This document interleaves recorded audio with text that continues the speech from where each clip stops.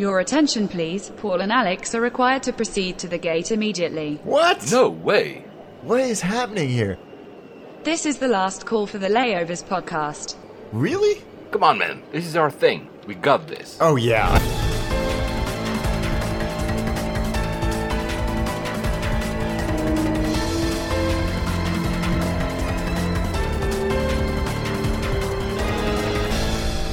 And we made it. Of course, geeks. Flight 78 to Melbourne. Oh, finally. We don't often stray south of the equator, do we? We need to fix that. Yes, exactly. We are fixing it. We're fixing it right now. We've done South Africa, and I think we've done Brazil, but that's pretty much it. Yeah. We're not very good at this, right? No, we need to fix that. And we have a lot of listeners in Australia, so finally, guys, we're getting to you. We actually had a tweet, I think, a month ago or 2 months ago, about someone says, hey, you never talk about Australia, you never actually covered an airport. So here you go. I've done it. I was in Australia. I was in Melbourne for literally 3 days. So you basically fly the whole time. I was going to say, that's a long way to go for just 3 days.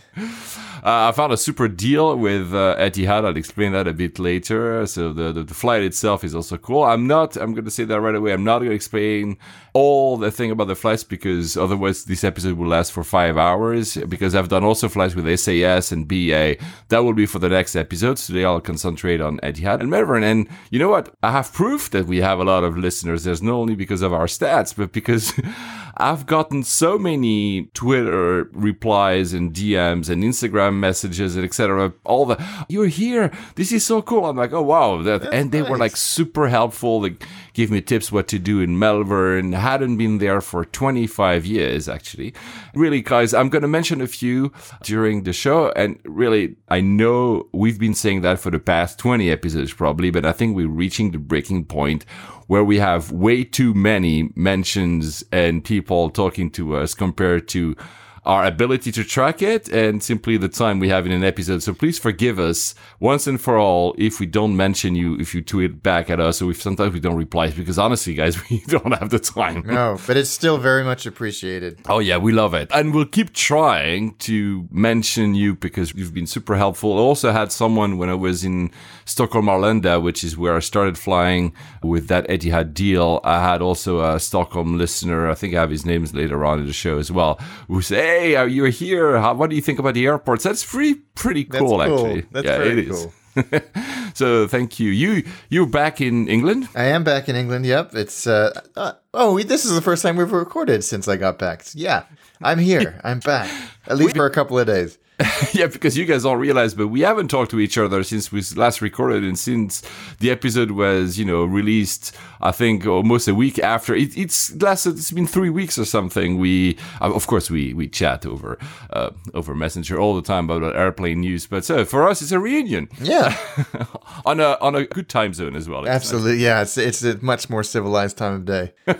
you already had your coffee. Let's start this. How was your flight back? Did you have to suffer through Heathrow immigration? Yeah, fine. It was a BA Dreamliner out of San Jose, although we sat on the ground for a while after we'd all boarded, and that process was fine and very easy. And we sat there, and the first officer came on and said, yeah, we've got a little bit of a problem with the battery. And I was like, I was the only person who sort of went, okay, that's not good. That's not good at all. Because those batteries are important. He didn't say that at the time, but he did a bit later. And also, Dreamliner and battery and problem are not something you want to hear in a single sentence. Yeah, wasn't that the Ethiopian flight that caught fire? Yeah, there have been a few. I think there was an ANA one that had a problem. Not as catastrophic as that. Yeah, of course, yeah. It took a while. Basically, they couldn't get the battery to come online, so to say yes, it's charged and it's there and ready should they need it. It took about an hour and a half to fix the problem, and I was listening to air traffic control and they were keeping them up to date, but they said we can't fly over the Atlantic without this working. I had messaged my in-laws who dropped us off to say there's a small chance we're going to be coming back tonight because this is not an insignificant problem, but yeah, they managed to fix the problem. We were on our way. The flight was smooth and easy. And for those of you that travel with kids, I tried a new strategy because my eldest son, who's just about to turn 8, we give him the iPad on the airplane. They're both amazing travelers. but he'll sit there and he'll play the iPad and he won't sleep, and which is a problem, obviously. So I said, all right, guys, no iPad until after you sleep. You can watch movies on the TV in front of you or whatever. And they're like, oh, they got half an hour into Jurassic Park, fell asleep, slept the whole way. No, that's like, awesome. Yes, jackpot. And you play with the iPad.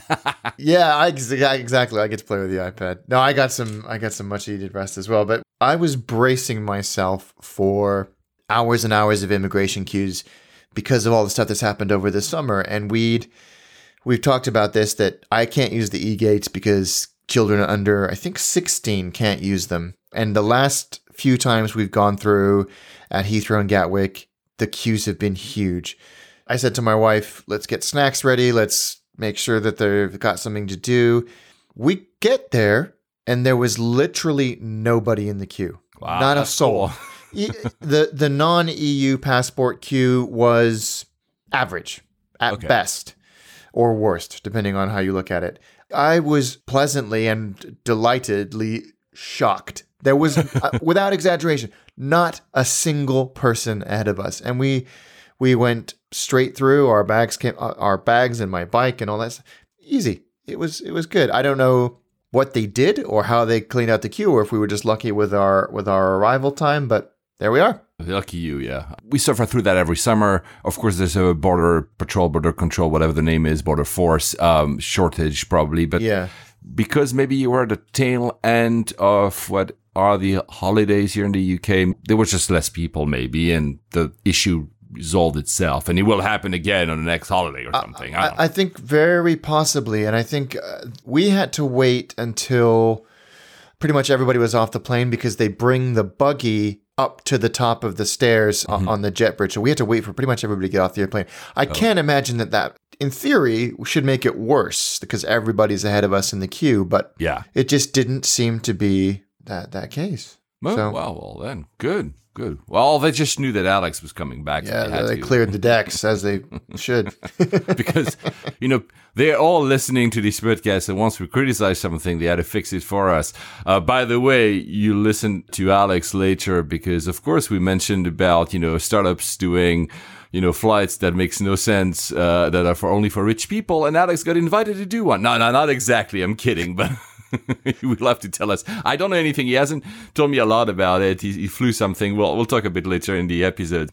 And I'm jealous, to be frankly honest with you. I'm jealous. It was. I'm looking forward to telling the story because it was a neat little thing. One piece of news that it's not news, but it's not fun. I'll start with that because I think we need to acknowledge this date of September 2, 1998. I remember my father woke me up. It was an early morning and I was still living in Geneva.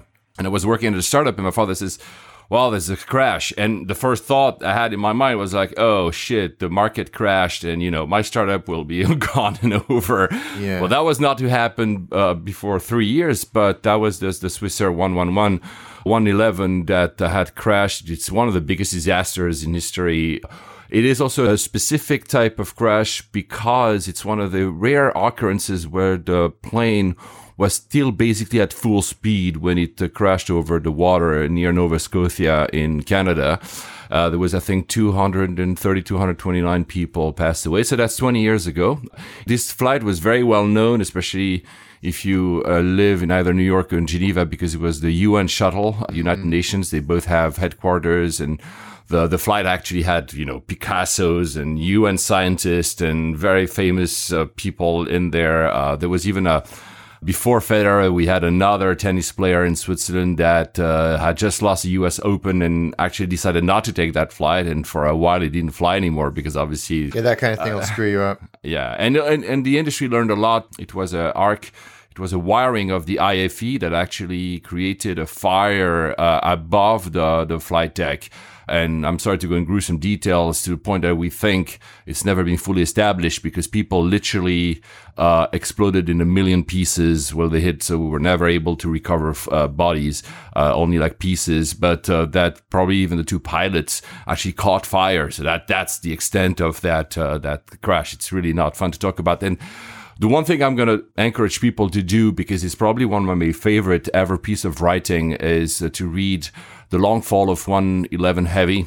which is a piece that was written for Esquire in 2000. It's available online since for 10 years or something. And it's one of, for me, the best pieces about aviation, in that grief part of aviation is more than grief. It's actually what is the experience of loss, of disintegration of families, of what is memory, how do we cope. It's more poetry than prose, I would say, because even some people say that a few of the facts in there are not completely accurate, but that's not the point. You experience what it means to have a crash, what it means for the families, for the medical examiners, for the people that were involved in all that happened just right after. And it's really not even about aviation tragedy, but it's really one of the best pieces ever for me about tragedy. It's of course moving. But for me, it's brutal, essential. It's a magistral piece. The long fall of 111 Heavy. It's a tough piece, guys. Right? I mean, it takes anything you 20 about minutes. that is going to be not very easy to read. How do you tell grieving family members the average body is now in 100 pieces, 100 little stars? It's literally tough, but I think if you like aviation, and I know this is a dark side that, thank God, doesn't happen, almost not anymore, I think you ought to read it. There's actually one piece that was one trivia almost that is quite fascinating. There was one dad that had lost his daughter in the flight, actually went there and felt at peace being in Nova Scotia next to the crash site, and bought a very, that place, that village is maybe 60 people, but bought a restaurant there to be close to the waves where he felt the presence of his daughter. He bought a restaurant. He sold it after he stayed for 10 years, but still, that's the kind of experience of grief, of loss that is. It's really something, guys, that I encourage you to read. It paints ghosts, and it's a very powerful piece. And I sorry to be a bit a downer here, but I think you have, guys, to read it. No, you're right. I think it's a wonderful piece, and as you say, we learned so much from that tragedy, and I think that's, if you can take any positivity or silver lining from events like that, that's one thing the aviation industry at large is very good at, is understanding and learning from these tragedies, and how airplanes are wired now, be it for IFE or in any other way, was completely changed after that across the board. And, but it is I agree, it's a stunning piece. And if any one of you has ever experienced any type of grief, and that grief can be very schizophrenic, and that's actually the term that the author uses, it's actually very powerful. Do you remember the last time you felt the wind touched your lips to the head of your child? Can you remember the words she said as she last went, a ticket in hand? Very powerful, guys. Yeah. So moving from that to a completely non-powerful thing, Vanilla Ice. Ice, baby. This was just extraordinary. So what happened exactly? So he was in these Emirates flights. We're recording today, Thursday, the 6th of September. So that was yesterday. He was in that Emirates flights from Dubai to New York, JFK. And that flight lands, and he's quarantined because apparently there's, depending on who you believe, 10 to 100 people that fell violently sick during the flight. Yeah. I heard about this, as I seem to about most things aviation these days, from Jason Rabinowitz at Airline Flyer. And I think he was just retweeting things that were coming across his news feed. I think that what the story that he retweeted was quoting this 100 number, that an Emirates plane had been quarantined, hundreds people sick. And my first reaction was just, I think, the same as everybody else's, was food poisoning. Yeah. This scale sounds about right. 100 people in economy eating one of maybe 3 options that were available, all ate something. They didn't have the lasagna. They didn't have yeah, exactly. Some of the memes and quotes that were going around were great, but the facts eventually materialized, and it was more like 10 people who had fevers and coughs, so not necessarily food related. Yeah, because coughs usually when you have food poisoning, and I hope that you guys never had like a violent one, but you get, a lot of symptoms, but coughs is not the one usually linked to it. The full picture is not there because it just happened yesterday.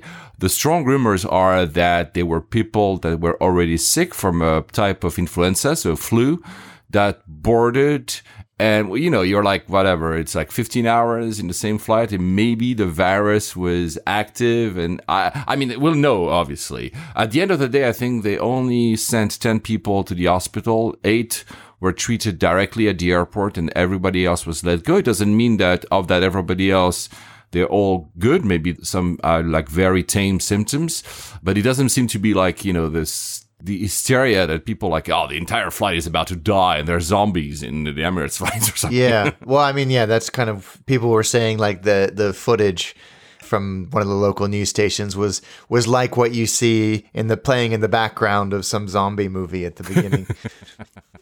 But it was, and I think the CDC was there, and everybody on the plane had to fill out a form with basic information about their health, and they were taking the temperatures of people, as you say, as they left the airplane. And wasn't there again, so much of this is third hand account, but wasn't there something where the airline and whoever else was in charge, maybe the Port Authority, said, yes, you can deplane, but then the CDC delayed them at immigration, or maybe the immigration services said, actually, maybe not. Yeah, I think so they forced people to deplane with the stairs. They put them in buses, and when the bus arrived in front of the terminal, they had to stay in the buses because then there was like a big bit of a ruckus. Should we actually allow them in? Of course, there was terrorist concerns, but also like they wanted to make sure everything was fine. I think, you know what? I think for once they must have regretted not having these machines that if any one of you guys flies in Asia, we have at every airport where they detect your temperature automatically, which both Alex and I are always like a bit, we know we're not sick, but when you see these machines, you're like, am I sick? My throat is not clear. I'm sure actually I have some kind of fever. Yeah. You're like,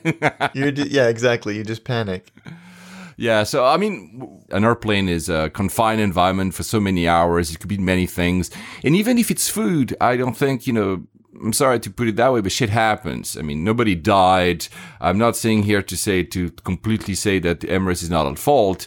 Maybe they're not, by the way, but just to say that sadly, once in 100,000 time, there might be an issue and it will happen. I mean, all airlines do their best to cover every type of angle about health and safety in planes. Maybe some people say, oh, should the airline not have been allowed to embark those supposedly ill passengers that were coming, I think, from Saudi Arabia?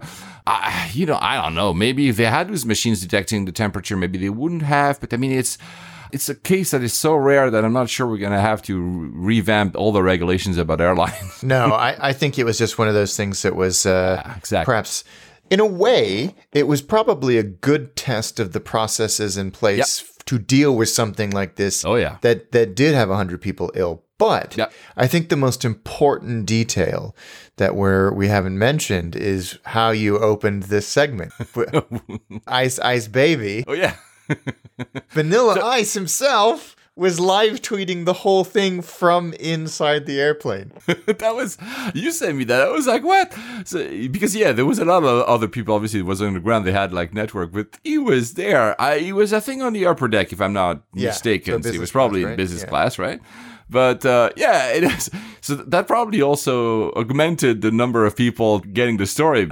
So now the big one is, if and ever we learn that the cause of all this is actually vanilla ice cream at Emirates, then, that will be awesome. Yeah.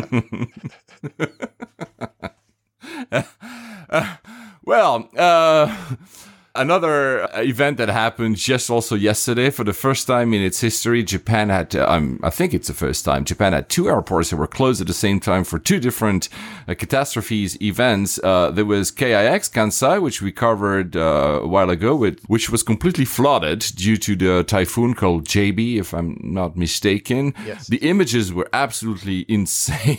Yeah, they were. I mean, I was talking to my wife about this morning. The whole runway, taxi area, basically the entire ramp was underwater. It's crazy, yeah. And they like underwater, like not like it was a bit wet. It was flooded. As you see, the pictures were spectacular.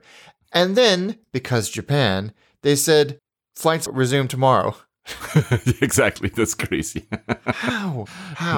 They're the only country in the world. The one reason that it was flooded, obviously, is that it's a man-made island. So, of course, the clearance of the water is not that high. So, clearly, if there is a flooding, it gets hit pretty quickly. I'm wondering, it wasn't not long, the flooding, and it didn't last for days because, like you just said, it just ripped. But I'm wondering if there's any effect of, planes parked there. A lot of them had gone, but there was a few parked there, and having water, I guess it will have to get some checks or something. I'm not sure. But yeah, I think there was maybe 5 or 6 ANA and Peach planes there. Yeah. But I don't know. One would assume that they would have moved them if they thought they would be damaged. They were on the inside bit of the airport, so as far away from any kind of coast that you could get. And when you saw the pictures, they did appear to be dry, but did they get bashed around in the rain and the wind? The wind was insane. It was incredible. To the point that a big boat, is not a tanker, but it's got a very big boat, hit the bridge, which is the bridge that links that man-made island to the mainland, and hit the bridge pretty hard because you can see that one of the lanes is actually completely destroyed. Yeah. It's, Japan cannot get a break because that's the second airport that was closed just a few hours later. There was an earthquake in Hokkaido. It's Sapporo, New Chitose Airport, which you'll probably... I'm going to, in 2 months. You'll discover soon. It's a nice... There's an onsen in the airport, man. Of course there is. We'll talk about it when you get there. I'll give you some tips before you get there because it's a fun airport. There was sadly some people passing from the typhoon. I don't think from the earthquake. No, unfortunately there have been some deaths in the earthquake. That's the sad news from Japan. But like you say, the always impressive thing about Japan is like it seems like 24 hours later, they'll bounce back. It's extraordinary. I don't know how they do it, but I admire them infinitely for that. It's just fantastic. A few people, more than a few people, as I said in the beginning, have sent us like a lot of tweets and messages. I'm not going to cover everything. We had Doug S. Shocker. I hope I pronounced your Twitter handle correctly. Hey guys, great podcast. I discovered you a few months back and I'm listening from both ends. So he listens to new shows when they come. And when he doesn't have that, he goes back listening from our first episode. Wow.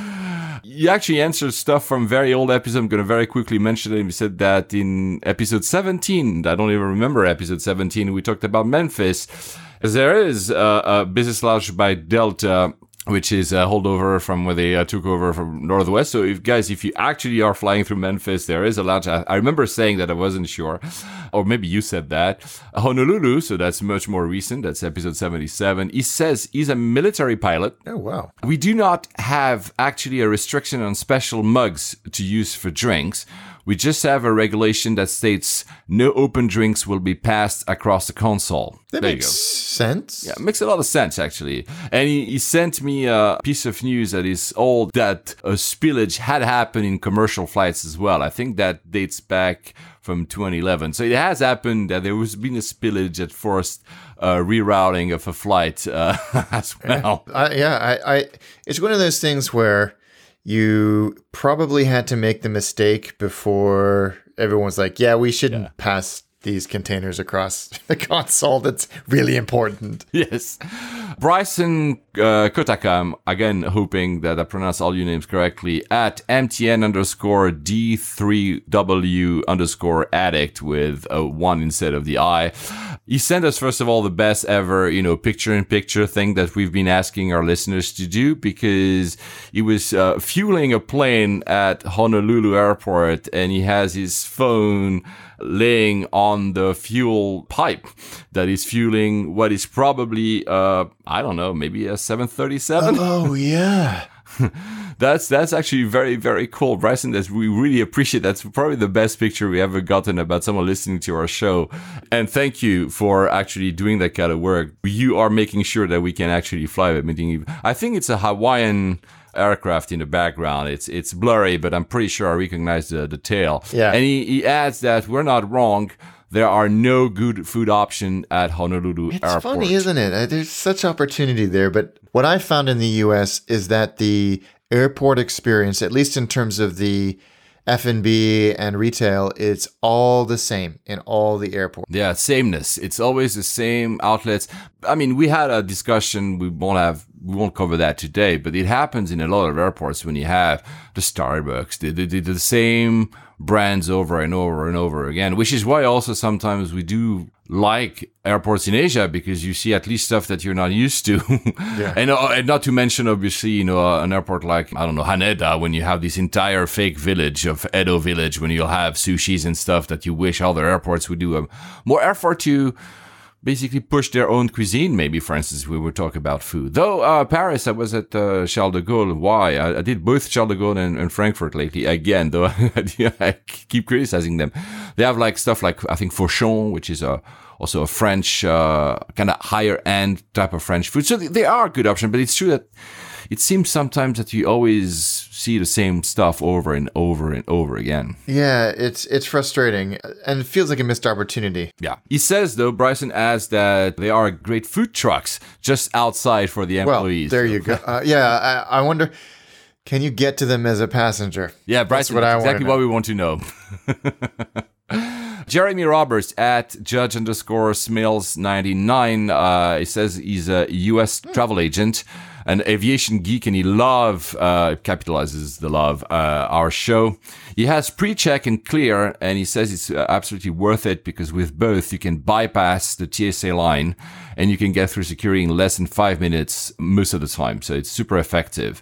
LA Flyer, also very long-time listener, says that the benefits of Clear is that once you're processed, you're escorted in front of the TSA pre-check line. See, so you actually are bypassing a lot of the pre-check as well.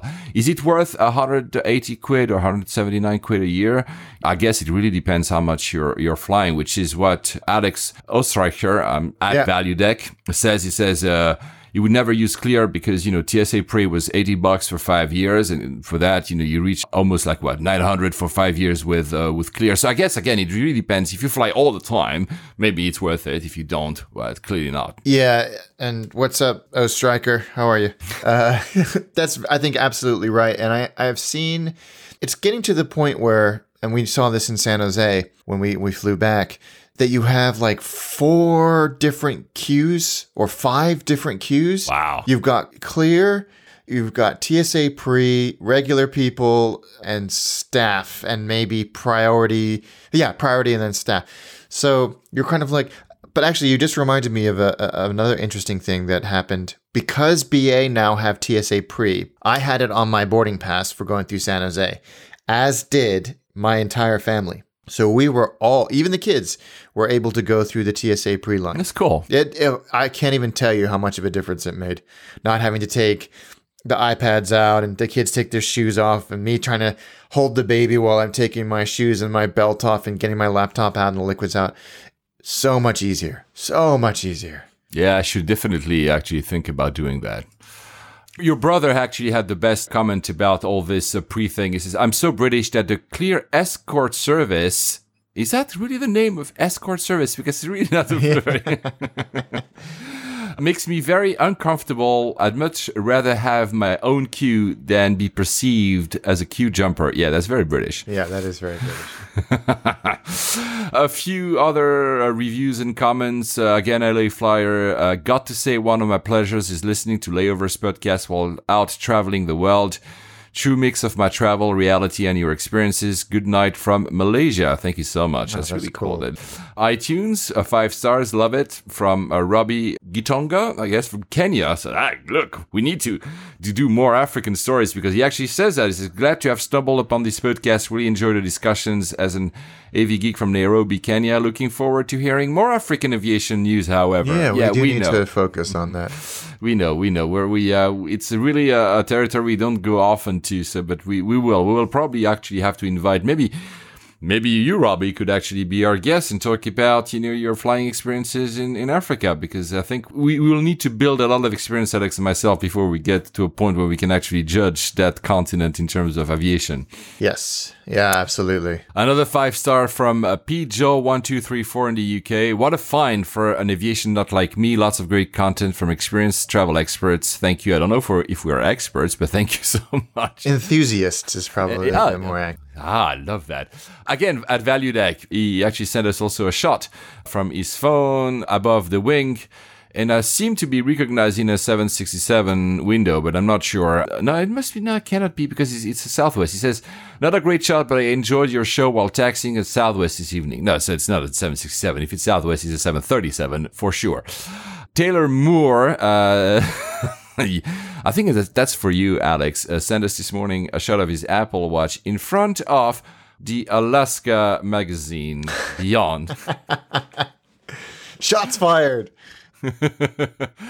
And we have Pimp My Diber. Pimp My Diber, that's Ben. Ben, who's a Mastication Nation listener and a Layovers listener as well. Oh, well, there you go. Thank you for providing me context, Alex. He sent us a picture of his 7-year-old son, Sam, listening to Layovers just before departing to Lisbon.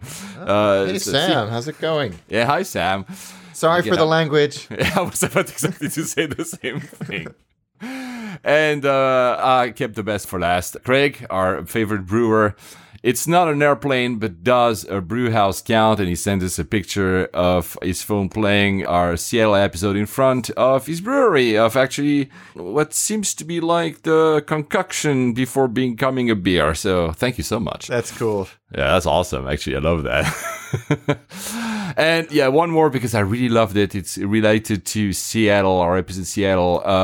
Bipolar Beer at Glebaz replied something really awesome. He says, I just hope Microsoft doesn't acquire SeaTac Link Rail and rebrand it as Skype for Trains. I love that joke. Skype for Trains. Yeah, it's true. What else? Oh, yeah. Alex, we have to be careful when we talk about the Trent, because now we have Oliver Walker-Jones, who is the head of communications from Rolls-Royce. He's actually listening to us. That's what I think. It's a pleasure and an honor to have you listening. Yes. So forgive us if sometimes we're making bad jokes about a Trent 1000. Look, Alex flew it twice to go to the US and back. I flew it to go to Australia and back, and it held very, very well. So see, it actually is a great engine. Yeah. And to link to my flight, we had Alex, because that hits home for us. We had Peter Evans at Evans PW. To be honest, I find it much more interesting when you guys talk about your experiences flying economy, coach, or pleb. Pleb. Yeah, I mean that's a fair. It's a fair criticism. To be honest, it's a bit hard sometimes for us. When I say hard, no, it's not. It's actually the opposite of hard, of course, flying in the front of the cabin. But when you have clients providing you with a budget to fly in front of the cabin, we're most likely not going to force ourselves being in the back of the cabin. It's a catch-22. I fully agree that our experiences are very not as relatable. I know that some of our listeners love listening about what is in front of the cabin, but it's true that we should sometimes pay more attention to that. So Peter, I'm not going to promise that we're going to only fly economy from now on, but we will pay attention to that because we don't want to feel like privileged pricks in front of the cabin. I have a few economy long-haul flights coming up, so I will let you know. Is it only BA? No. None of them are on BA. Oh, wow. There's Air Canada. And then you're flying Air Canada? I'm flying Air Canada to Vancouver on Sunday in economy. So I have absolutely no idea what to expect. I've never flown on Air Canada. Wow, that's really cool. Out of T2 in Heathrow. And then I'm flying to Chicago on American in economy. I remember, yeah. So I'll report back. I have some interesting travels coming up on the back of those other trips, so we'll save those for future episodes. Though. Yeah, yes, you do have. So as I said in the beginning of the episode, I'm only going to talk about my Etihad experience from now, not the rest, because the SAS bit was also very interesting, and Stockholm Arlanda as well, but I keep that for other episodes. So yeah, Etihad, it's the first ME3 I haven't flown. I've flown them in 2009. It was a 777 300ER. I think I've flown from Manila to Doha back then. And then I think at 320, I think I flew to Europe or something. And it was, my first taste of ME3, and I liked it. I've flown not a lot with them since then. I had flown, you remember when I told you guys I flew to Kazakhstan from Manchester, and I did actually the first class and also a triple. Was it a 777? Yeah, I think it was a 777. So this time I found this great deal. I had a budget again from a client to go to do something in Melbourne. And I was like, okay, I'm going to go in economy because the budget is quite low. I mean, low relatively, but it's expensive to go to Australia. So I was looking at a Cathay at Singapore. I was looking at Emirates, obviously. I mean, I was looking at all the different... and then I found this deal leaving from Stockholm with Etihad that was below my budget, just below the budget I was assigned to. So it was really a very good deal, and I would be able to fly in business class. I said, you know what, the hell with it. Of course, I'm going to go to reposition myself to Arlanda. So I flew first 330, and it's the same seats as you find on Iberia, for instance, the 340. They are staggered seats, it's 1, 2, 1. But it's a bit like most of the people do. You have one seat which is a true window and the other seat that is a fake window because you have the console between you and the window. Very nice flight. What I really enjoyed on that specific flight is, besides the food that was quite good, is the amenity kits. You have very cool amenity kits on Etihad. They have... I didn't mention last time when I was talking about Air France. Air France gives you like these very colorful amenity kits. The box is really super fun. With Air France, you can even choose a color. So I was not able to choose the color at Etihad, but because I've done all these legs, they have multiple colors, and they're very, you see how the tail, Alex, is of Etihad, right? With these strange mosaic. Yeah, I love it. I think it's beautiful. Yeah, exactly. So that's exactly the design of the amenity kits. It's really, really nice. And they have a partnership with Lux. These little travel guides, these leaflets. Yeah. So in each of these, you receive a different Lux. So the one when I was going to Abu Dhabi was the one about Abu Dhabi. I find it a pretty cool gesture, actually. Yeah, I do too. It's very hip. The contents were done by a company called Scaramouche and Fandango. Oh, that's cool.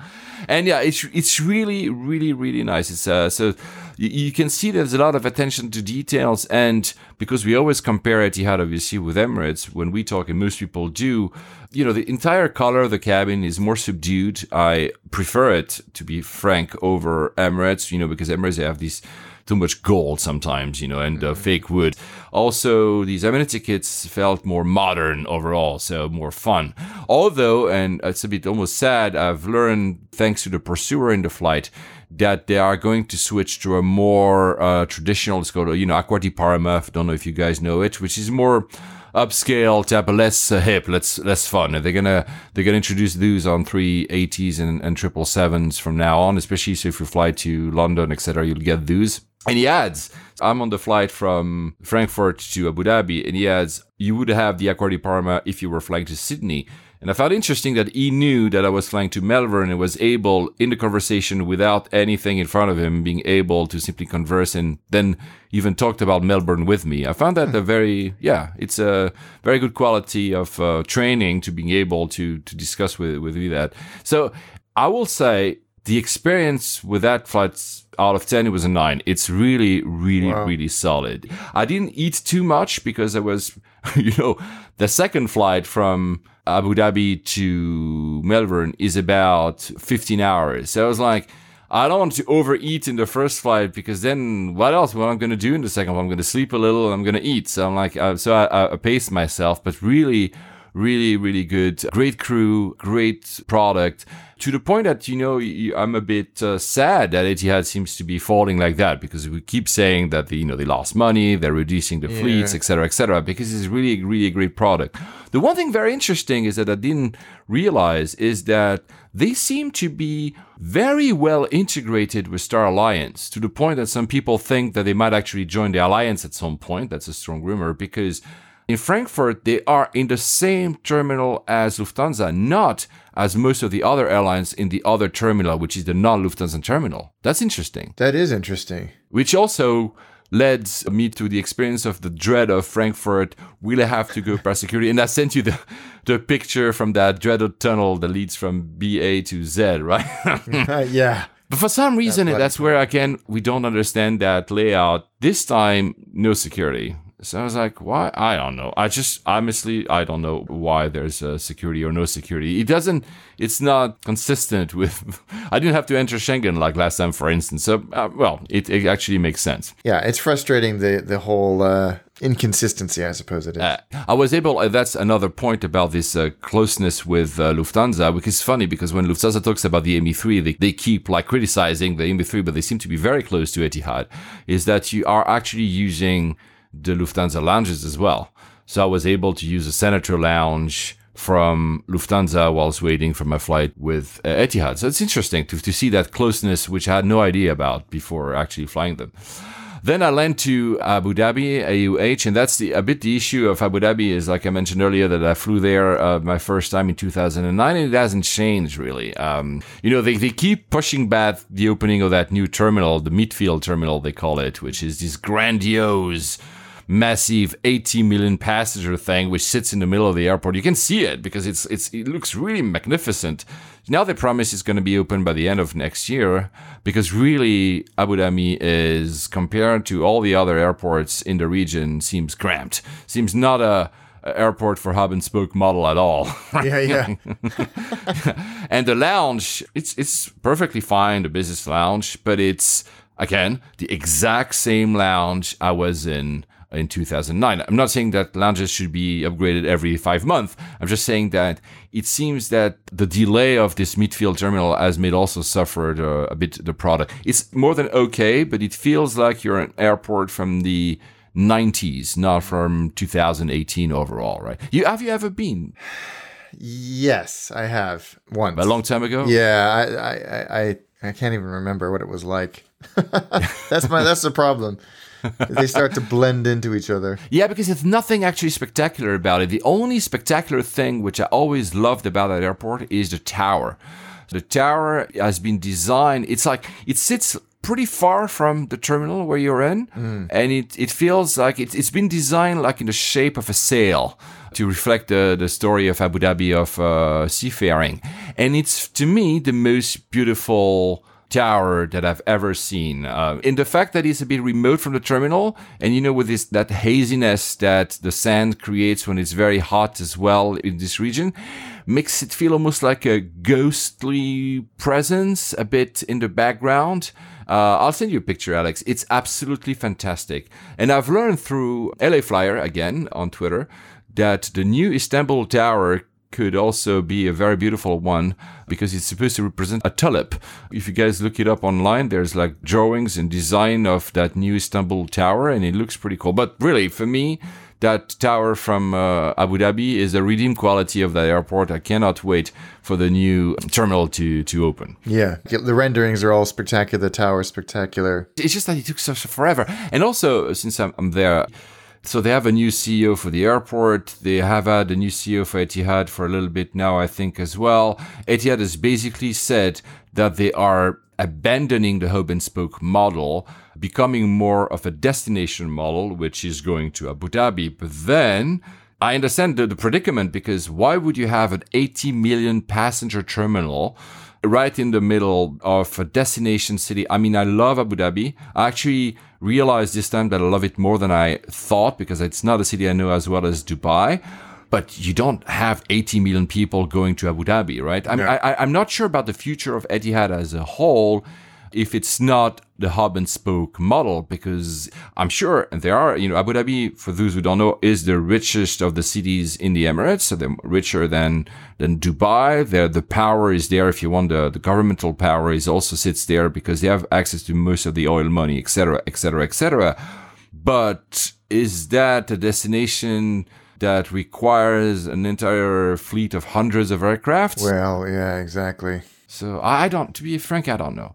Anyway, so let's cut my trip in two. I'm going to go to the one to Melbourne in a bit, but since I'm in Abu Dhabi, I'm going to leave you now going back to the US. I want to hear about your experience, that experience of a charter flight. What happened? Why did you get it? Why did you make me jealous? Yeah, yeah. That was the real reason I did it, was to make you jealous. So I got a message from a friend of mine who works at JetBlue, who I've known for years. We were at Virgin America together, and he said, "Hey, have you ever flown on JetSuiteX?" And I was like, no, I haven't. I didn't even know what they were. Yeah, what is JetSuiteX? And the only reason why I knew JetSuite was because I'd seen them advertised on the JetBlue IFE, and it turns out they've got some kind of a strategic relationship with them. But JetSuite is a private jet company, just your regular private jet charter company. Okay.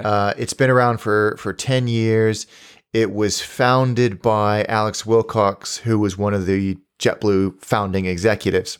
And interestingly, one of the other board members and investors is Tony Hsieh, who is the founder of Zappos. Zappos, yeah. And sitting on the board is also David Neeleman, who is the founder of JetBlue and the CEO of Azul and Moxie, or whatever they're going to end up calling it in the end. And also a minority stakeholder is Qatar Airways, as of this year. So they have, I think they're one of the biggest, if not the biggest, private jet charter company in the US. Okay. So they've done this sensibly, but they've introduced this product called JetSuiteX, which is what I tried. And it's short haul public charter flight. So it's not a private jet. It's a fleet of Embraer 135s. And the inside of the airplane is, reasonably good seat pitch, but there's got to be 30 plus seats on there at least. So it's like an airline. You have assigned seating. There's Wi-Fi. There's free alcohol and snacks and stuff. It's like a JetBlue experience in economy. It was fine. They only operate on the West Coast. I'm skimming over a lot of these details because this isn't what separates it and makes it, to me, one of the best ideas I've experienced in aviation in a long time. See, guys, Alex has been corrupted. Yeah, I have been because, so they fly Burbank, Oakland, Vegas, Santa Ana, which is John Wayne Airport, one of the main LA airports, Mammoth Lakes in Yosemite, that's a seasonal one, and Concord, which is in the East Bay, in the East Bay Area, which is where I flew out of. So the in-flight service is great. It's efficient. It took off on time. Friendly people, quiet. Everybody's a business traveler.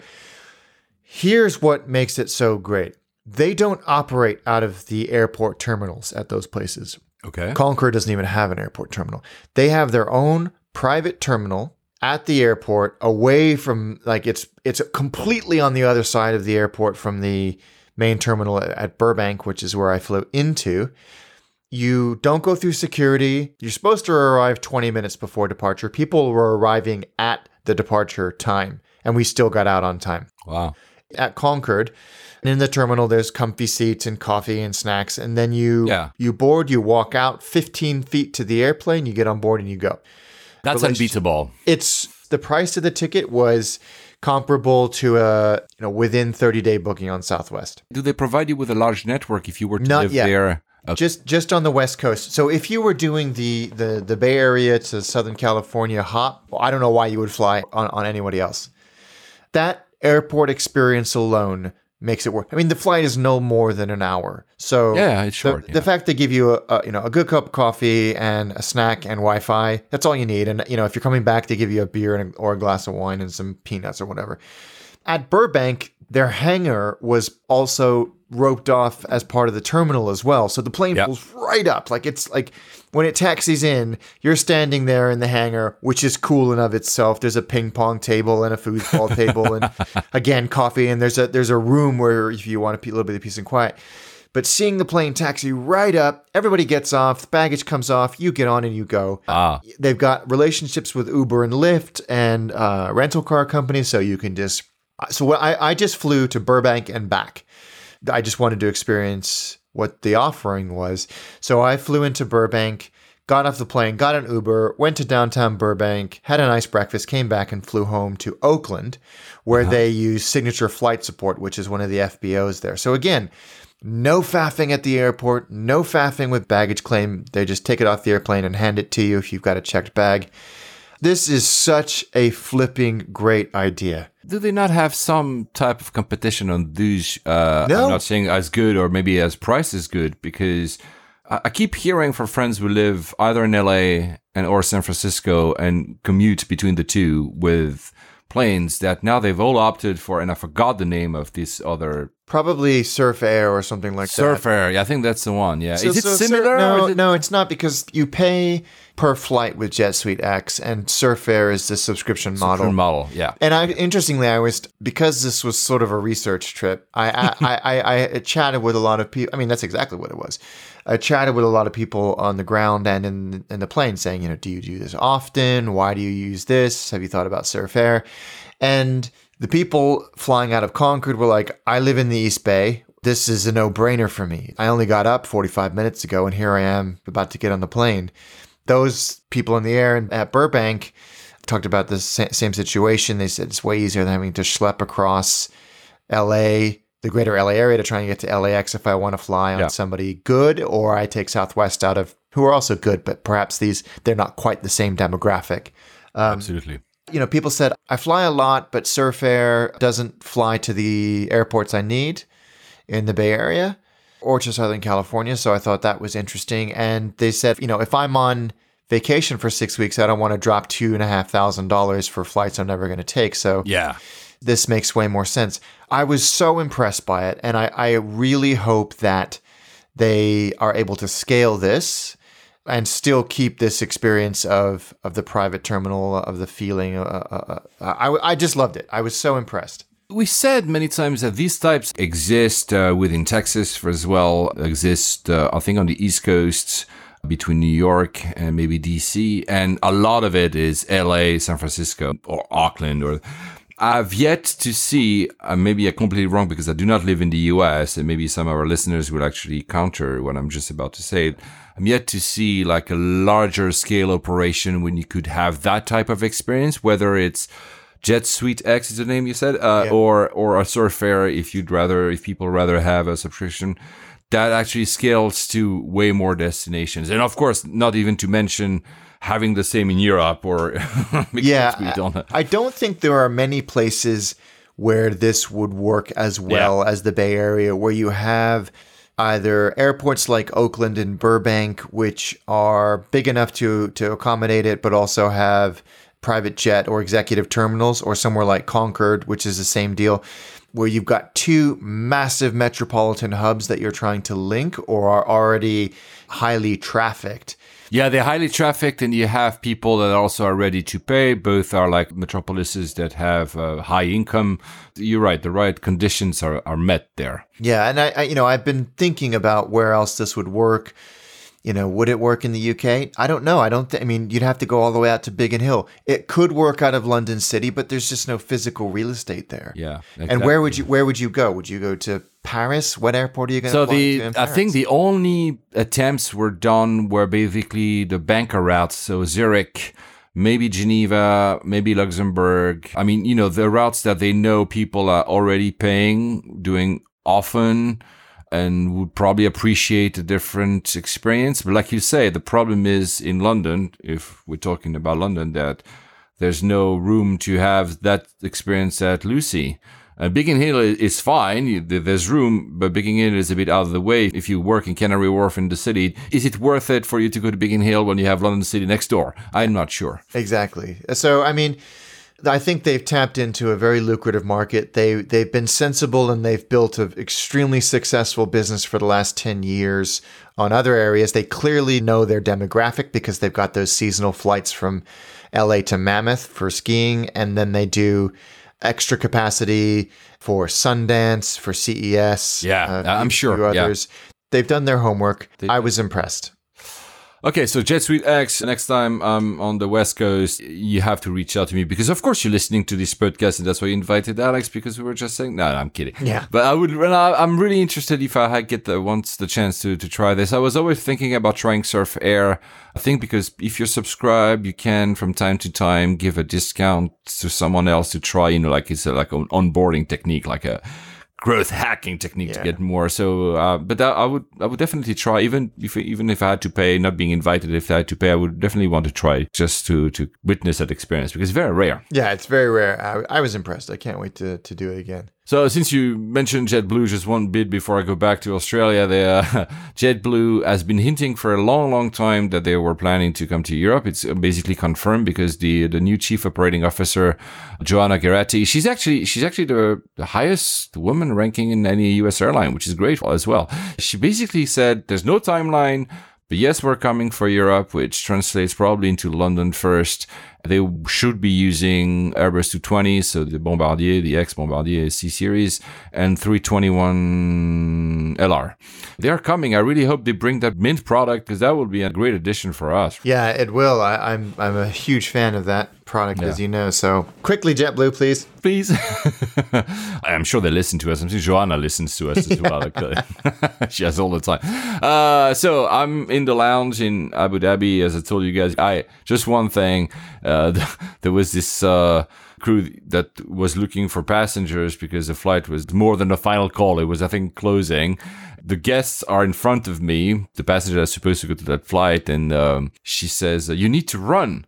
The guy answers, nobody will run whilst finishing their coffee, and stays there. And I'm like, oh my God, the sense of entitlement. Anyway, so now I'm going to mix both my flights going to Melbourne and coming back from Melbourne to Abu Dhabi because they were both on the same aircraft, the 789, the Dreamliner-9.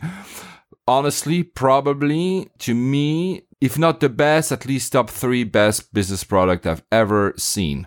It's a fantastic product, which makes me even more regret that kind of, Etihad going backwards and being a smaller airline, because that experience I've rarely seen. The seats first are, again, 1-to-1. But because they wanted to give more space for the seats, they do this, like every second one is reverse, which some people don't like. Well, I did both. I did one on a reverse seat, if you want, so looking backwards. These ones have these fake windows, as I call them, as in they're closer to the aisle. So they're actually numbered C. And the one that front are, of course, A, and you are next to the window. Honestly, in both cases, absolutely amazing. There's one thing, they have a lamp. If you just Google it up, it's called the Etihad Studio. They have a lamp on the side, which again uses that same motif, that same mosaic type of thing that you see on the tail of Etihad. And that gives like a halo of a yellowish light, so not something bright. And my God, this gives all the character to the seat because it gives that impression you are, they call it studio, but like in a small living room, if you want. It's really, and that shows, by the way, that touch. I'm not sure these lamps, are the most expensive things ever because, there's IFEs and other stuff that cost, but it really shows that a little touch like that can change your vision and your experience of a seat. I was remembered when I was seated there that, so many airlines, I mentioned Delta, but it doesn't have to be only American, have a great seat. And when you press then, I want to have some lights, it's the seating light that is super freaking bright. Yeah. And you're like, that destroys the entire thing, especially if it's nighttime. I just want a small, this thing changes for me the impression that you have in the seat. Really, really absolutely fantastic. It also has a little nifty things, is that when you are on a full lie flat mode, and you press the button to go back to, let's say, lounge mode, it will start automatically, even if it's completely dark. It will just get on just so slightly to give you a sense of where you are, so you're not completely in the dark. So little touches like that are really, really well thought out. And that's why I say it's, for me, top 3, top 2 best seats. The food was absolutely best. It's the best steak I've ever eaten in a flight, full point. Wow. Remember, I said the opposite about they're not easy to do, are they? No, and it was not like at the very beginning of the flight. So they had made a lot of effort to maintain it in a very, I don't know how, for later, because it really worked super well. It's a great, great business class. A few surprising things, usually when we have reverse seating, not for all, but most of the airlines now, they have 3-point seat belts. Well, no, this is only which was, I mean, it's fine. I'm not gonna, but I was expecting, because, you're back against, you're basically leaning forward if you want when you're taking off, that there will be a 3-point seatbelt, but there's none. For the rest, yeah, the windows, because we always talk about windows when we fly Dreamliners, they were dimmed partially when we were on the ground at Abu Dhabi, so taking off to Melbourne. And I understood why, is because it was so hot. It's the middle of the summer. So it's like 50 degrees Celsius, guys. It feels like, I don't know, it feels like you're melting or something. So they did simply that to maintain, of course, an adequate temperature within the aircraft. But my first assumption is, because Alex, we always talk about that, it's like, oh my God, they blocked them. No, it's not true, because as soon as we were taxiing, they let us do whatever we wanted with the windows. That was smart. That was like, okay, now we know it's hot on the ground, so we don't want people to open them, and then do whatever you want. As we said once, it seems that they need some kind of booting up time, because at the beginning they're slower than later in the flight. It definitely feels like that. If anybody knows why that's the case, I'd love to know. Yeah. No air vents. Again, Boeing doesn't seem to be putting air vents, and I don't like that. But I mean, the temperature was fully adequate. The IFE was great. There's one quirk on the IFE that you can like movie. You have a little, like on a Facebook like. And I looked at movies, and I'm guessing people were liking movies in all the seats, and they were aggregating the number of likes. I don't know what it actually signals and if it's actually useful, but it's interesting that I could do it at all, I think. Yeah. And you can share, I didn't try it, you can share videos between seats. I'm not totally sure how that works and what's the purpose of it, but it was offered that I could share something I was seeing to another seat. Maybe if you want to see the same thing as somebody else, I don't know. Interesting that they would actually think about that at all. Yeah, I always sometimes wonder what goes through the minds of these seat designers. Yeah. I think like Singapore Airlines and their suites is, what were you thinking? So in case you ever fly this, the seats in the middle are also pretty cool. By the way, there was I don't know, because I'm not Australian, there must have been some Aussie celebrity sitting next to me in the first flight, because all the crew and people were like mumbling. And I was looking at her, because of the reverse situation. She was at the beginning, she was looking basically at me, and I was like, I don't know what that is, but everyone felt super excited. And I'm like, I wanted to go on Wi-Fi, which is the next thing. I went on Wi-Fi, works great. The only problem with Wi-Fi with Etihad, it doesn't have like a human scale. I think the maximum amount is like 200 megabytes or something, and you pay like $20, and you're like, how is really that gonna last? So they have a pretty nifty thing that tells you how much you have remaining, but basically it forced me to, because 15 hours, I went a little bit, download some emails, then I went and I paused it every time, and then of course that was not enough for 15 hours. I wish that an airline like that would just tell me, okay, here's even $50, but here's $50 and that covers you for the entire flight. Give me like a human scale. This will last you 2 hours. But these megabytes thing, I just don't understand. I know that if any one of our listeners has been flying Etihad, that they actually have increased the price of Wi-Fi, again, maybe because of the financial woes, and it used to be better. But, compare when you have Emirates, it's free in business class. You're like, it's not great. Yeah. The seat was amazing, super comfortable. I'm tall, and it was appropriate for me. The mattress was especially cool. They come and they put you a mattress, really nice mattress, really nice also duvet. Honestly, all these little touches there makes it a freaking fantastic seat. Of course, it's a very new seat. Everything is like touch controls, and they actually are super reactive. You can even dim and undim your windows with the touch control. You don't have to reach for the window itself. Wow. And it works. It's super well synced as well. So it's really, really, really fantastic. I've had a message, because I was, of course, talking about this on Instagram, from listener Mark Buckley at Don't Be Bold, that says, and caveat here, that the business is absolutely one of the best, but their economy isn't great. I've never actually flown economy in Etihad, so caveat here, guys, if you ever fly economy. I keep hearing that out of the three, the Emirates economy still is the best. I've done Qatar economy, I've done Emirates economy, but I've never done Etihad economy. So I arrive in Australia. I'll get to the airport in a few seconds after we have a few more news, but I just wanted to mention Dan and Caedwa, Caedwa. I think his name is Chris Edwards, if I'm not mistaken. And both have been super cool, like give me all these tips, talking about the airports, etc., all throughout, and welcoming me when I was landing in Melbourne. So these are two of our listeners. There's been others who've been really cool with me, so I wanted to give them a shout out. The other bit that I wanted to mention is when I went back to Abu Dhabi, I saw something. The tone of voice, and that's the only thing that I would actually maybe give them a slight criticism. The tone of voice of the crew, of course, is very good. I mean, again, I'm telling you, top 3 business class, but it's just so slightly off. I think Emirates does a great job to be very friendly and knowing, how friendly they can be. And of course, the Cathays and others, they have this ability. It seemed to me that them had a little bit sometimes of like, can we allow ourselves to be more friendly? Yeah. I don't know if it's per policy. They need a little bit of more work in their tone of voice to be perfect. But again, it's a slightly, but after having flown, it was my 3rd flight with them. I was like, yeah, you need just to let go also slightly and you'd be actually awesome. Yeah. There is that tendency to equate formality with luxury. Absolutely. And I don't think that necessarily is always the case. So very briefly, I stayed in Abu Dhabi for not even 15 hours. I went to see the Louvre. Guys, you have to see that. It's absolutely fantastic museum, the Louvre in Abu Dhabi.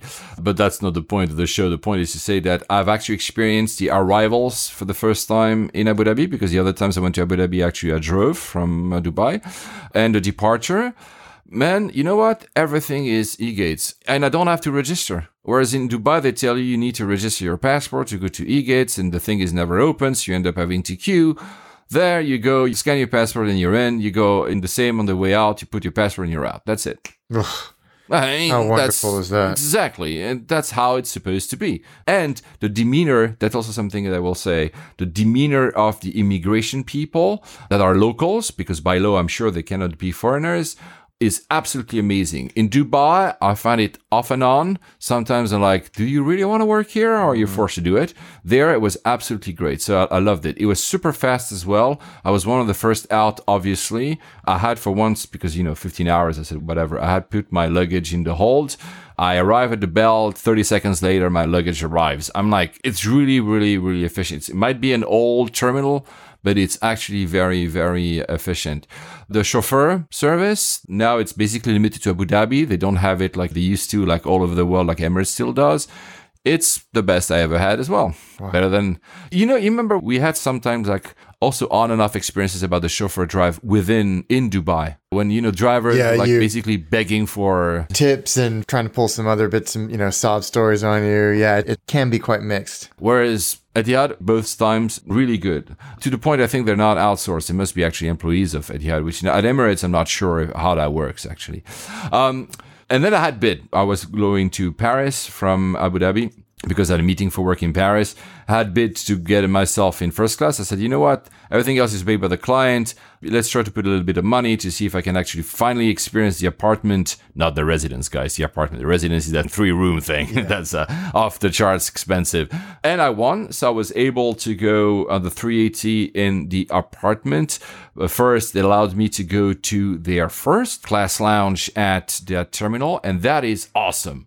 Probably they have realized that they won't have opened this new terminal, so they actually put some money and they reopened the first class lounge last year, and it's a great lounge in Abu Dhabi. It's really a la carte. You have 2 restaurants. It's not, the big thing that we have at Dubai, super huge, but it's really well done. You have quiet areas, business areas, TV areas. As soon as you're seated, first of all, someone basically walked me through the lounge, and then as soon as I was seated, somebody came and took an order. What do you want to drink, sir? We're like, of course, different kind of champagnes and different kinds of wine. I mean, really, again, I know it's first class, but really, really good. You know what? I don't know if it ever happened to you. The experience at the lounge was so good that, man, I almost missed my flight. Really? Yes. I'm having another cup of champagne, and I look at my watch and I say, but isn't my flight in 20 minutes? And I'm like, oh my God. And I start running in the airport, which is cramped. And it was fine. I made the flight. But I was like, how? If I hadn't, I was basically, my mind was asleep because that's an immersive experience, isn't it? Yeah, totally.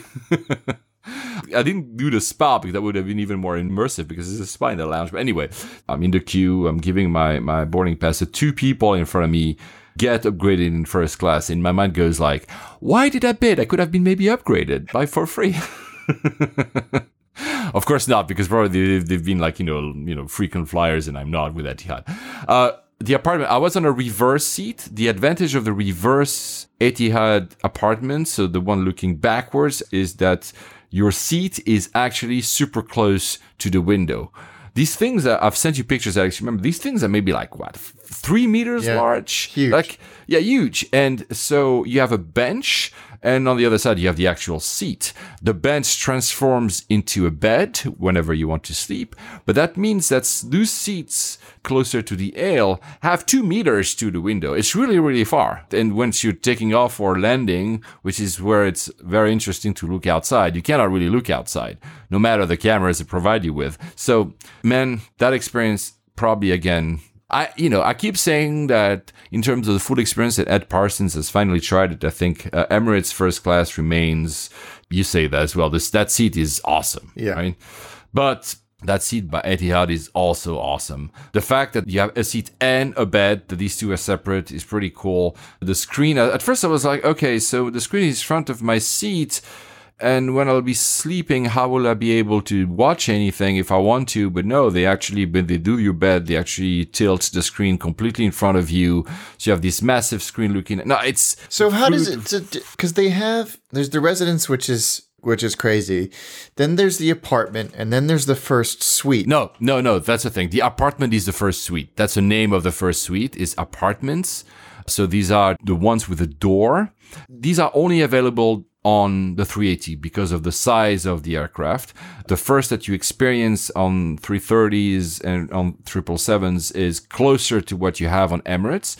This, because of the size of the aircraft, they allow themselves with these like 3 meters massive things. So it's 1-1, that's it. Mm-hmm. And with the showers, the big bathroom lavatories are on Emirates in the very front. That's where part of that residence is. So it's not fully livable. That's where their bed is. So they have one suite, they have another suite, which is their bed, and they have a third bit, which is their own bathroom.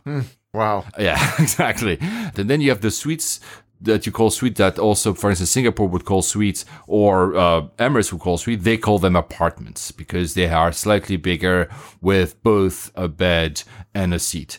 You can order stuff by touchscreen as well if you want. If you don't want to call someone and say, I want that, you can just press a button. Wow. Now, honestly, clearly, one thing what I wanted to do is try the shower because I said, I've done it on Emirates. I need to compare. So the lavatory is clearly not as big, but the shower feels itself, because you've been to the one in Emirates, Alex, the shower itself feels bigger. The room you have for your feet, maybe because it's square, I don't know, it feels bigger. It's always very cool, stupid, but very cool to do a shower in flight. And for the food, man, you would have loved it. It was also, again, another steak. They said, how do you want your steak? I said, can I have medium rare? Yeah, of course. And how the hell do they do that? I don't know, but they did a medium, and it was a fantastic one, man. It was, oh my God. And they also, something that I wish more airlines would do, I know BA does, they ask me whether I want sparkling water or still water, because all these airlines just give me I'm a sparkling water guy for some reason. Yeah, me too. And they give me that glass of still water, and I need to, hey, sorry, can I just switch that for, they told me what I want, and I don't know, it's just, of course it's first class, guys, I know, but it's better than, is it better than Lufthansa? Probably, yes. Is it better than Emirates? It's on par. There you go. Wow. That's quite I got to find a way to experience it. Yeah, especially they have great deals now, probably because of all the financial woes. You can find super cool deals, especially leaving from Arlanda, from Stockholm. You have amazing deals, guys. They're still running. Take a look. Last bit, the one thing that I was a bit underwhelmed with is having seen the super cool amenity kits that I mentioned earlier with the mosaics and the colors and the luxe inside. That one was just black. I mean, maybe because I'm someone who likes a bit stuff with colors and a bit more hip, different, and a bit more flashy. Not flashy, but like lux, like it's irreverent. Yeah. That felt way more, maybe because that's how they see first class, way more formal. Yeah. I'd rather have had something with lots of colors and a bit more irreverent, because that's what, and I'll finish it with that, that's what I like about Etihad over Emirates, is because they were a fast follower. They had, for me, the old color tone is better. They always try to be slightly different from Emirates, and that irreverence is maybe too much of a term because they're still a Middle Eastern carrier, but they were a little bit more hip than Emirates, which was quite formal. I mean, the crew is fun, but the hard product can be very formal. And I think they're losing that a bit by doing these kind of things. But I mean, again, one of the best first class I've ever done, and top 2 business class at Studio. So absolutely fantastic. Yeah, the just looking at the pictures that you sent and the pictures online of both of those cabins, it looks phenomenal. I definitely have to trying to rack my brain to see if there's any trips I have coming up that I can. But I don't think I do. I'm sure I'll find an excuse one day. As you can feel, we had actually a little bit of a hiccup during this recording, so that shortens slightly our recording time. And also, I have a hard stop because I have a call with a client, so I won't be able to go through the news that I wanted about Qantas and Australia, which were about the longest flights and what they're going to do with them. We're going to cover those in the next episode, if you don't mind. The Project Sunrise, which is, how far and how long will they ever fly from Sydney? That will be absolutely fascinating to talk about. And I think that requires more than 10, 15 minutes. Yeah. You are flying to Japan in November, if I'm not mistaken. That's right. Have you seen that story by our good friend, Tokyo Reporter, my good friend Brett, that upon landing at Narita, police had to arrest a 24-year-old American because he urinated on a fellow passenger during a flight from Jesus. There's something wrong with that person. He says, "Since I was drunk, I do not recall the incident," and he denies it. There's someone took a video of it. I'm like, what the hell? I mean, sometimes, man.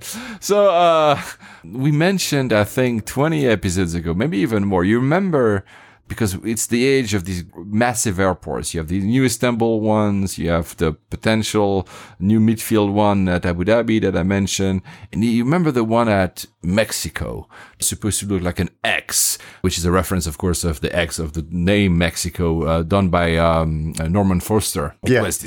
They started building it. The construction started in 2016, maybe, so it's more than 2 years, or 2 years that it's been going on.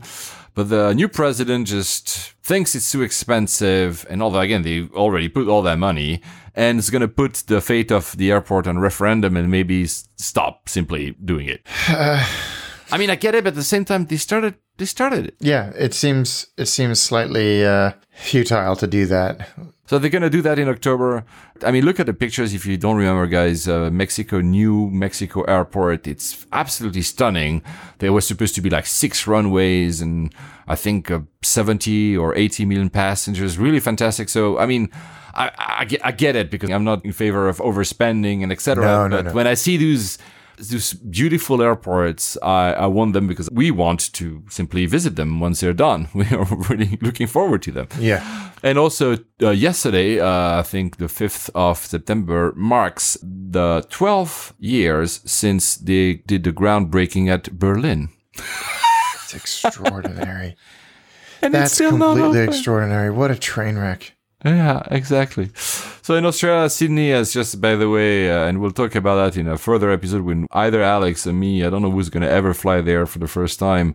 We'll talk about it. They've also are doing a major renovation, but Melbourne is a bit of the lesser. I was warned, I think, by Dan on Twitter that Melbourne is the lesser airport. And it feels like it. I believe it's the airport I landed at 25 years ago. Really? I didn't go to Sydney because, first of all, I was poor. I was a student back then, 25 years ago. I went to Sydney, but I took the bus, which is a 13 hours ride to actually go from Melbourne to Sydney. There was no low-cost travels back then, man. The airport feels a bit old. It's the international terminal. There's many terminals. Others, obviously, one is Qantas and the others are domestic.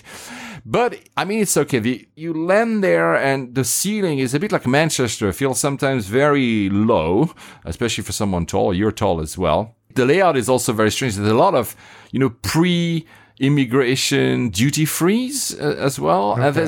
And when you've never done it, and again, 25 years ago, I couldn't remember it, there are machines a bit everywhere and people queuing in front of machines. And I'm like, am I supposed to do something with those machines and press on a button? And then I look and it's only for Australian citizens. I'm like, I keep walking. And then there's another queue, but that's only for 5 passports. The American, British, of course, Australian, New Zealand, and I'm missing one, Canada maybe. A special line, which is fast track and it allows you to use e-gates. All the others, and I was one of the other, we have to use people, basically. And that was fine. It was 5 a.m. It was a bit long. I did the mistake of going to the fast track one, which I had access to because the fast track one I didn't realize was also for crew, and the crew were fast track within the fast track. So basically, I could see that people that were in a normal line were going faster, and I was in a fast track, kept being overtaken, and I get it, by crew. But yeah, I mean, it's okay. And then the one thing that is missing from Melbourne, there's no rail link to go to the city. Yeah. And they are saying they're going to open it maybe by 2022. They're spending billions and billions on it. They're creating new trains as well, because central Melbourne is amazing for trains. You have trams that are free. Man, they're free in the center. Yeah, that's I love that. I remember discovering that when I was researching the attaché book, and I had to triple and quadruple check it to make sure that it was in fact the case. It's fantastic. It's really because it allows you. I didn't spend anything, and it's a very big network of trams as well. It goes pretty much everywhere. Not the airport, obviously. They also have, I think, a metro. I didn't use it, and so they are planning to upgrade this. But from the airport, there's none. So your best bet is to use, of course, a cab or Uber. And I say Uber because, there's so many cities or countries or airports that are making it hard for Uber to operate.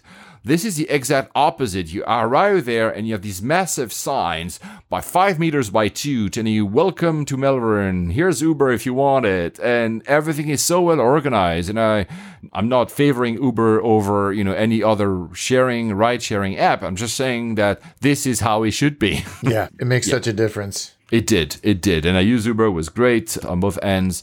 On the way back, so when I was boarding to go back to Abu Dhabi, that's, I think, the most interesting part is that they are clearly refurbishing both security and immigration. They are currently doing it. Security is okay. They have this bit narrow X-ray tray. So basically, you cannot start to remove the stuff before you arrive there, which kind of clogs it up a bit. But the great thing in like Abu Dhabi, I put my passport on the thing, the gate opens, and that was it. So efficient. So civilized. And again, this was probably because, I entered, I had to deal with someone when I entered. Once they have me on the system, they just want to make sure that I've left, and that's it. They don't need to actually talk to me. And that was really fast, really efficient doors, e-gates, so absolutely fantastic. Then it's a very strange layout. You keep walking a single corridor. At first, there's, of course, a duty-free, like they all do now. They kind of force you to go through duty-free, a few nice shops. Then you keep walking to a nondescript corridor, and you have the first gates. I'm like, what? It's very strange. It's basically because it's small. So it's a single corridor where you walk, and at some point it becomes a Y, and you have 2 corridors, but it's not really enthralling as an experience, to be honest with you. But the loungers, because they are on the upper floor, and the gates that are near the end, gates 10, 9, 8, I think, these have all the views. So you're sitting there, even if you don't have access to a lounge, and you see on one side landings because there's 2 runways. The landings are clearly on one runway. On the other side, you can see the takeoffs. You can see all the planes being parked on the apron. That is absolutely cool. And on the upper where I was, there was the Etihad lounge next to obviously the Emirates lounge. And thank God Etihad is actually for me the best one, because Etihad has, through the direction they're looking at, we have not only the aprons, but there are all the landings and the second part of the takeoff. So we just see when the plane is taking off, whereas Emirates basically only sees parked planes. So, haha. Right. Here you go. One of the best lounges I've been to. Again, not huge because they don't require to, but very airy, great foods. There's a bar, again, using that mosaic. You can see that they've been refurbishing or reopening it. I don't know, very recently, because it's really well done. You have someone serving you if you want or not. They leave you alone or not. It's very well done. It's a business. There's no like such a thing as a first lounge. But the best part, again, simply, Alex, you love that too. The views is absolutely great. It's really funny though. I was seeing, because I like taking pictures of plane taking off, and I was like, hey, there's a 380 at the very end of the runway. It's about to take off. So I put my camera and I'm like, okay, recording.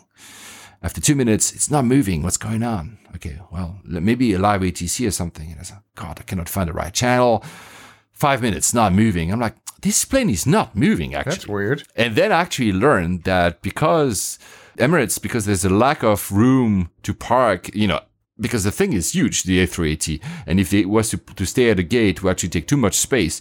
So they park between runs. They park it at the end of the runway.